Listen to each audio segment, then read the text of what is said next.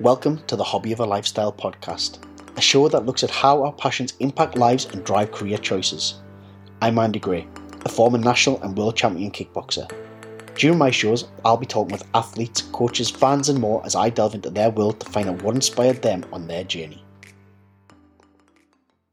Welcome back to Hobby of a Lifestyle. I hope you've enjoyed the break. I hope you've settled into the new year. I know I have, and I can't wait to get back on with the podcast. I am joined this week by pro paragliding pilot Michael Siegel. So let's find out the whole story. Michael, welcome to Hobby of a Lifestyle. Thanks for joining me. Thank you for having me. Oh, thank you so much. Michael, do you just want to tell listeners, first of all, before we start, kind of what your passion is and what you're best known for in your world? Yeah, exactly. So I'm a paragliding pilot. Sometimes I work for a paragliding company, which means I do testing new gliders and stuff like that. And I'm probably well known for cross-country flying because I won 2 times the cross-country contest, and I'm a world champion as well. Wow, congratulations. What an achievement. Thanks. What an achievement. So, Michael, if we go back to the very beginning then, sort of, where did you grow up and what were you into as a kid? Yeah, exactly. So I grew up exactly in the place I still live again. It's Kandersteg. It's in Switzerland. It's a small town in the middle of the mountains. And my parents, they had a paragliding school. So I was almost forced to start paragliding when I was 15. Okay, and wow. I liked it. I started to like it really a lot, and I was practicing a lot, and I became quite good, and that's how it started. Wow, that sounds amazing. You're talking about you kind of your parents had a paragliding club, and that was almost forced upon you, but you didn't start until you were 15. So, what other things were you into as a child then before you kind of had to almost came in love with this sport that you're so good at? Yeah. The reason why I started so late is you were not allowed to. You are allowed to start with 15. And before I was doing what other kids do here, skiing wintertime, a little bit of climbing, fishing, all that stuff. Yeah. Wow. Okay. Yeah. I mean, as a child, being in and around that, and I know you're saying like your parents had a paraglide club. Was there any part of you that ever wanted to rebel and just go, Mom and Dad, no, I am not doing paragliding? Not really, because when I was really young, when I was in school or after school or even before I went to school, I was there at the landing place, and wow. And of course your dad is an idol, and all his friends, and there were some really good pilots already there, like World Cup winners, and I was packing their glider, and so for me it was always clear, like when I will be older, I want to do paragliding. So there was no question with that. So can you remember? I mean, obviously you've been in and around it, so you kind of know the inside out of paragliding. But what was it like when you finally get a chance at 15-year-old to be able to actually have a go of it for real? Yeah, it was cool. I did a lot of tandem with my dad.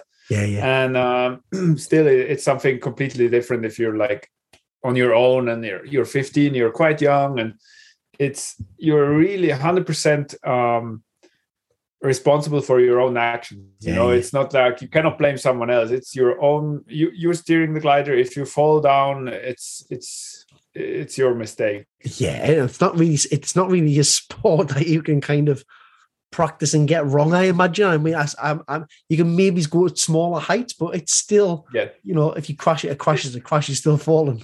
Yeah, we have rescue parachutes with us, right? So that helps a lot for security. It starts to hurt a lot when you. I can imagine. I mean, can you remember the first tandem time that you went up with your parents? Not at all, because it was like this, that they had a paragliding school. So when my mom was pregnant, I think she was doing tandems. She was doing flights with me until like 5-6 days before my birth. Wow. And 8 weeks after, I was there with her at takeoff. She was teaching the other students, and they had to get me out of the mountain. So the easiest way, instead of carrying me down, my dad just clipped me in with this, Wow, really? in English, I know, just flying down. So I see. You just grew up flying, really. That is wow. yeah, That is absolutely fun. That's amazing to listen to. yeah, Wow. yeah.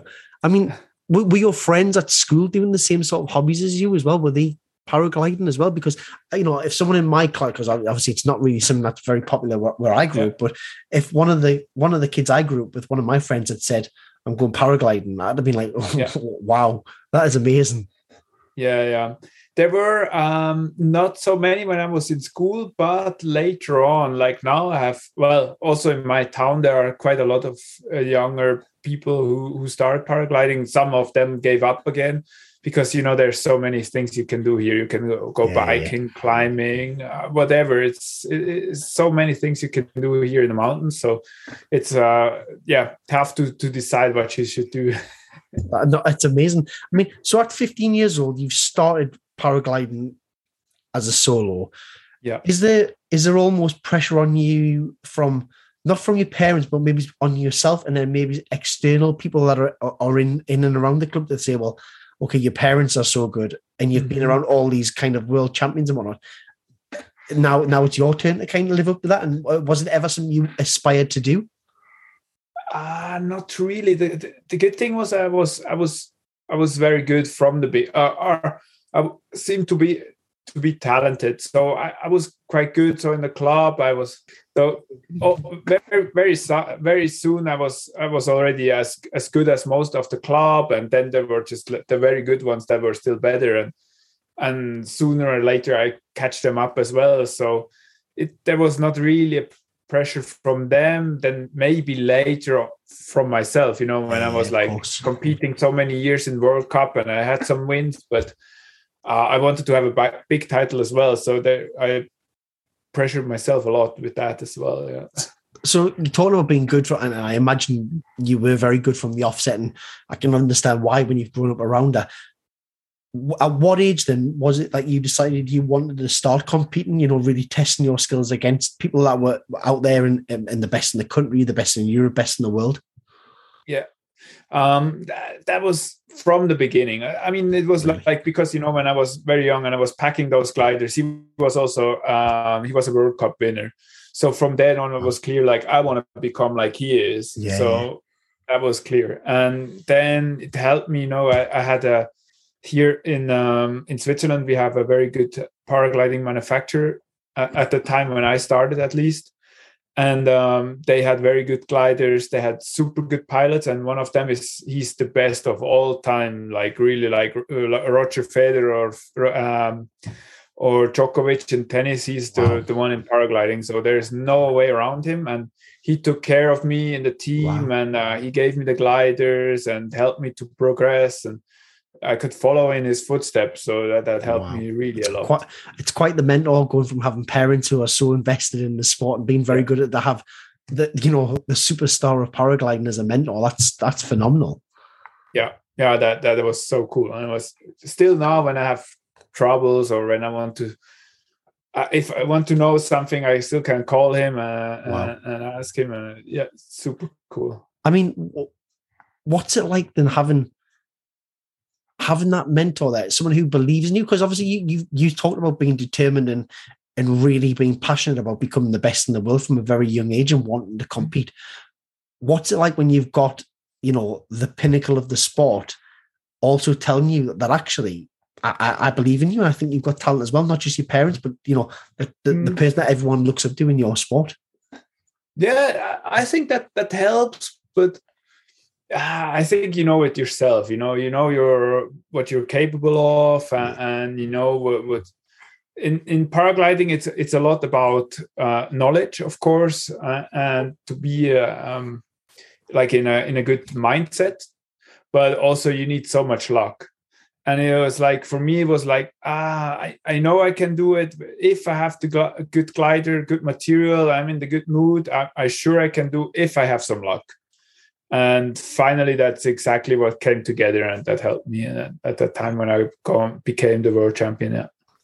You talk about there, and I'm smiling as you say it, about just becoming a world champion.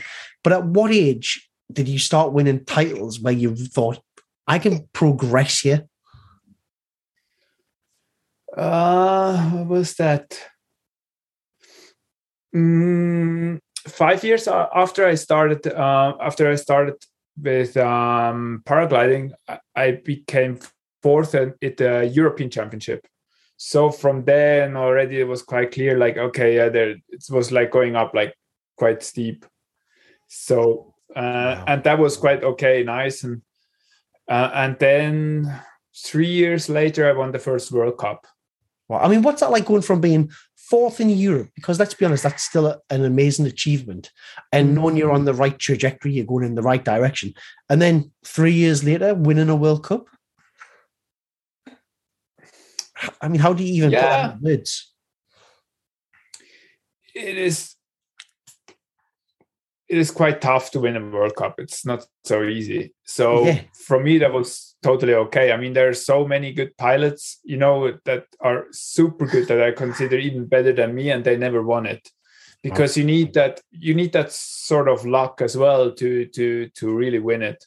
So I know so many that have been like 10 or 15 times second or third, and they never won. So I was okay to wait 3 years, and I mean, right. you kind of talk about it in a very humble way, but you almost downplay the fact that you've won a World Cup by acknowledging it's very hard to do, and you saying that there's people that are better pilots than you out there who never won it. Yeah. Is that just you downplaying how good you really are? I'm not sure. I just know that there is really a lot of luck involved as well. I mean, if you win once, then there's a high chance that it's because of luck. Of course, you have to be a very good pilot. You have to have a good glider, a good material, of course. But it can be because of luck as well. Yeah. But as I won 2-3 others, it's less. Yeah, definitely. But there's I am a good pilot, that's for sure. But titles speak for themselves.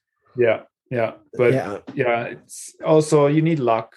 Yeah, so, I mean, I've been so many times now fourth, like just fourth all the time, and I would just like maybe one more. I would like trade like 4 fourth places to get like a third one or second or winning. I can totally appreciate that. What are your parents thinking, and what's their reaction when all of a sudden their son, who they've invested so much time in from being a child, and again, not just because they run a paragliding school, but because their son, they've obviously seen something in you as well. What's your parents' reaction when you come back being fourth in Europe, and then 3 years later you come back a World Cup champion? Yeah, they were quite happy. I mean, my father he's pushing me hard. He's not very happy. So sometimes it can be annoying, because when you for making an example, or we're like flying together somewhere in Colombia, and it's hot and nice, and then you all of a sudden you make a mistake, you risk a little bit, you catch a bad line. You have to land and you don't get to goal, and all your chances to win the competition is over, right? Yeah. And then you have to walk there in the heat, maybe 1 hour or so, to get to the next road where they pick you up, and then you already get a message like, well, Michael, why didn't you follow Stefan Wies? Now he was with you, he was a little bit more on the left, and now he is in goal first. You should have followed him. Like, yeah, thank you. I saw him. And there was a 50-50 call, and I choose right, and now I know it was a bad idea. Yeah. And I suppose you just learn from these experiences. Yeah. Exactly. I love that. And it's always worse, I think, to take criticism from a parent or from a loved one who's very close to you, because you already know, and you feel like, I don't need to be told that as well. If it was from anybody else, you'd probably accept it. But as soon as it comes from a loved one it's hard to draw the line and say, well, actually, you're my coach and you're my father, or you're a coach and my mother.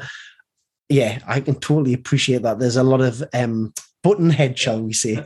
Exactly. Yes, exactly. But at the same time, is it amazing having your dad as a coach as well? Yeah, of course. I mean, what is really cool is that he follows every race. Yeah, yeah. It's like he is always there and at home following the live tracking and watching and like, yeah, today was good, nicely, but is your glider really good? I felt like the others have a better glider. I'm like, yeah, maybe, no, bad luck or whatever. And so it's nice to see that he's really passionate in following. And how much does that actually play into it? The kit that you use, because I can imagine at the level that you're at, everybody has a phenomenal kit, and is it really very small differences that make the big differences? Yes, exactly. Yeah. So that's really, I mean, it's nowadays everybody, or let's say when you go to a World Cup, then probably there are like 130 pilots in it. Wow. And the first 40 they can win. They have the possibility to win because they're so good. And then it really comes down who has like, is in a good mood, and you have to have this drive and everything like a flow a little bit, but over some days, and that's the important thing, because the rest is it's difficult. The gliders are same more or less, and it's just luck. Yeah, a little bit of luck.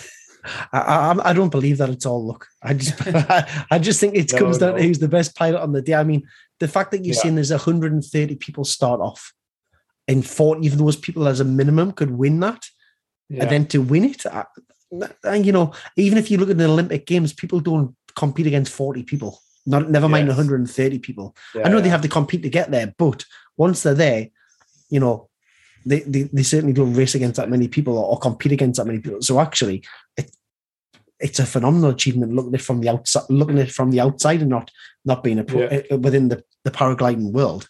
Unreal. Thank you. No, honestly, it's just the way I see it. Winning that first World Cup, was that a real kind of motivation and driving factor from you to pursue and then go, well, okay, I'm going to prove to people that this wasn't a one-off, maybe it's a lucky scenario. I'm going to prove this and show people actually I belong to be up there. Yeah, exactly. I think also for me, it was like really the thing where it was the first time I really had, after a long time, after I had a very good glider. Before that, I was struggling a little bit with the material, and there was the first time I knew I have good material, and I finally had the skills to bring everything together.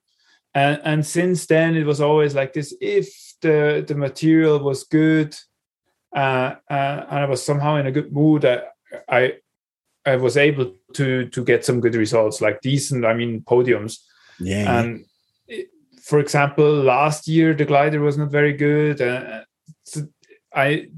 it's difficult to go. It's difficult to go to a competition where your material is disadvantaging you.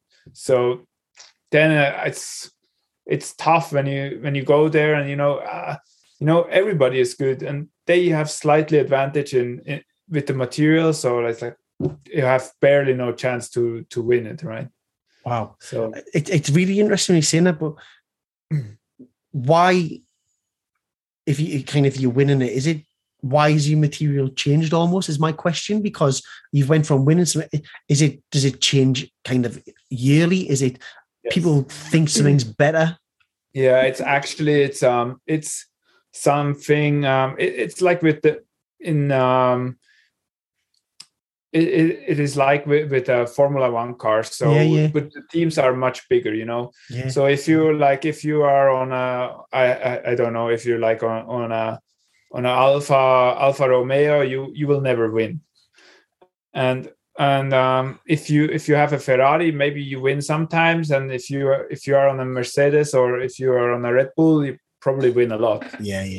And it was like this, and it's going a little bit up and down. This year one manufacturer is good, the next year the other one is a little better. And it's an up and down. And wow. I stayed with this now for more than 10 years because I'm working for them. So some years we have a good glider, some years the glider is not as good, and And how much input do you get then into your glider and the materials that's used in the weight setup?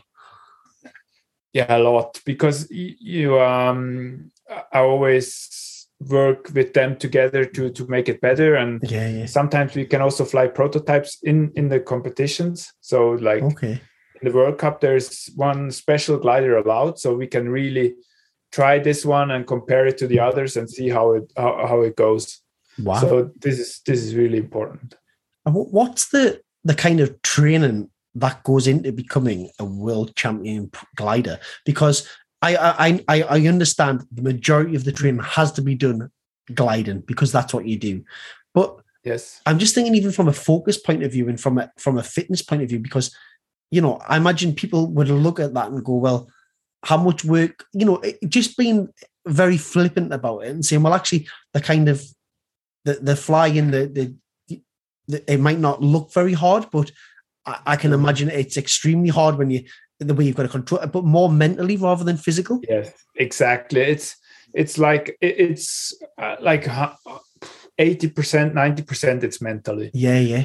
And technique, you know, you have to know how to fly the glider fast when it's turbulent, when it's rough. You don't want the glider to collapse, because when you glider collapse, maybe you have to throw the reserve, or you just lose a lot of height, which means you have to get again to the first ones. Yeah. So what is really important to know is where all the other pilots are, who's on which glider, who has a chance to win. And then it's like a little bit chess play, you know. You have to know where you are when you can attack, when you have to be a little slower, and all of that comes together. So it's a little bit like a sailing regatta. Yeah. Also, it's exactly the same. You have to go around the course and stuff like that, and you have to watch the others. So it's not, you do not only have to go as fast as possible, but you have to go faster than the others. Yeah. And if there is one that was never good, and on the last task he is very far ahead, you don't have to follow him. You just have to have a look what the others are doing. Yeah. Stuff like that. I mean, what kind of speeds do you reach when you're racing? Usually it is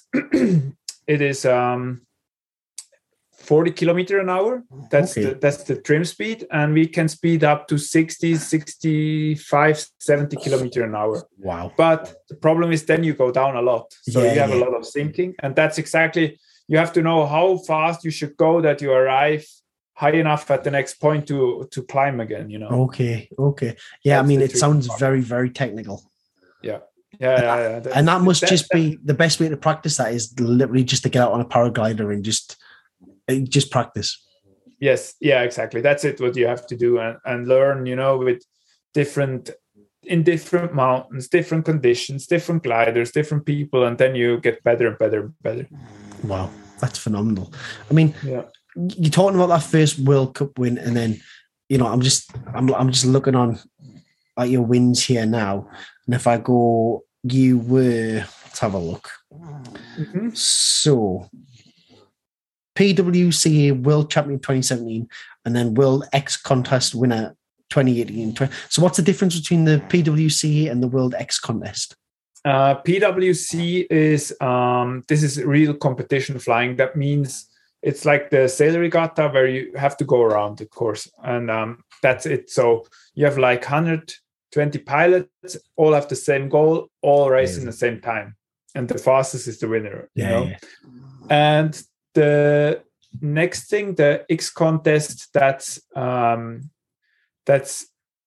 world online contest about cross-country flying, and there the 6 best flights you do a year are counting. Wow. So it's no matter where you do. If I do it in Switzerland, big flights, or for that too, I went to Brazil, and we made every year. I think I made 2 500 flights. Wow.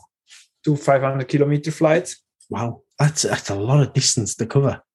Yes, yeah, it's really a lot. I mean, how is that continuous without stopping as well? Yes, yeah. We take off. Usually, we take off at 7 o'clock in the morning, right? And we land right after sunset. Wow. I mean, So how do you? we Is this yeah, kind of special carriers for food and for drink and yeah? yeah, There's obviously special yeah, techniques where you can just use yeah. You one hand. everything because we are flying like 10 to 12 hours, almost Wow. 12 hours. No, like 11 for Yeah, sure, yeah, 11 hours. And yeah, you need food, you need especially something to drink because you lose a lot of, yeah, yeah. you're sweating and everything. And yeah, that's it. I mean, how do you even go about eating food and drinking when you're flying a paraglider? Yeah, you have to choose the quiet moments, when it's not very turbulent, and you can let go the brakes, and then the Right. glider is flying straight. That's no problem. But you Okay. always, whenever you let go, and then you lose some speed, and you actually like to go as fast as possible, because the faster you are, the longer you will finally fly. Yeah, yeah. And yeah, it's a little bit of trade-off. So you just eat some cereal bars very fast, and then the Right. camelback, and then just continue again. Yeah, honestly, I'm intrigued just as to how people eat and drink when they're flying. So you've answered that now, because I obviously don't know anything about it. So I didn't realize you kind of could just leave go of things and it would kind Yeah. of remain as it is. It's very interesting. So being the kind of seasoned pro that you are and having the world titles and everything that you have, what's the next step for you? What's the next progression? What's your aims? Yeah, I don't know. I think I stepped, or I changed a little bit the focus from where at the time when I was winning like stuff, and I was just like going to every World Cup because to maximize, for example, the chance to win something. Yeah, yeah. And now it changed more to getting more nice experiences out of it. So like going to the World Cup in China or in Ecuador, just because it's nice there, and enjoy that. And that's what I do now. It's not only going to 5-6 World Cups a year, but 1 or 2, and enjoy them much more, and get some special experiences. That's more the stuff I like to do now. Yeah, I mean, you talk about the experiences and stuff, but you get paid to do the job you're good at and the job you love. Yeah. What was the feeling like when you realized you were a professional paraglider and that was how you earned a living? Yeah, professional is always a little bit a problem. It is. I mean, there are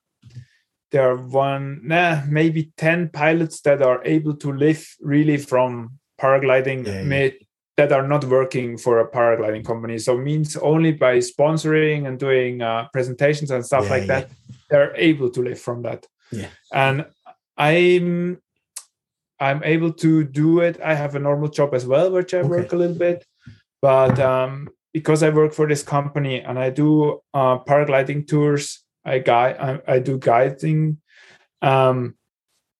Yeah, I can do it, and that's nice somehow.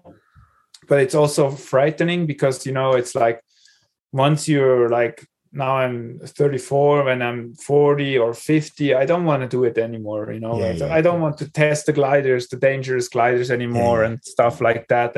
Then I would like to have a more quiet job and office job. But you can make the gliders that other people test. Yes, exactly. Until then, I'm happy. No, I mean, it's phenomenal. And let's do 2. So what would your one piece of advice be for a young glider or someone who maybe looks at that and goes, wow, that looks like an amazing sport? What would your advice be for that person who would like to get into that and follow in your footsteps and become a World Cup champion, a world champion? Yeah, I think the most important is really do step by step. I see that a lot of young pilots or very motivated pilots, they're changing glider class way too fast, and they bring themselves into danger, because it's like from school glider until the competition glider, there's a huge difference. So I see them instead of getting better in doing good decisions, they rather change to a glider which has more performance, which help them to get better results. But it's only because the glider is better and not because they're doing better. Yeah. And there is always much higher risk that they hurt themselves. And they don't need necessarily to have a big accident where they break something or something like this, but just like a very bad feeling, and it throws you back some years sometimes. I had this as well when I was young, when one of my best friends died with paragliding. Sorry, yeah. And that really has thrown me back some years, and still now when it's turbulent or something like this, they're like, well, I'd rather go land and feel safe and do something else than here racing in these super strong conditions. Yeah. So my advice is to really work on yourself instead of trying to achieve good results by changing the material. It's good advice. It's good. I kind of feel like you've answered both questions there. What would your advice be to a young paraglider, and just what would your advice be in general? It's really good. Michael, thank you so much for coming on Hobby of a Lifestyle and sharing your journey. It's been an absolute pleasure learning and being able to share that. You're very welcome. It was a pleasure to talk to you. Oh no, thank you. I can't wait to continue to watch how you get on. Yeah, thanks a lot, and I wish you a great evening. Thank you very much. Thank you for listening to another episode of Hobby of a Lifestyle. Stay safe, stay well, and we'll see you next time.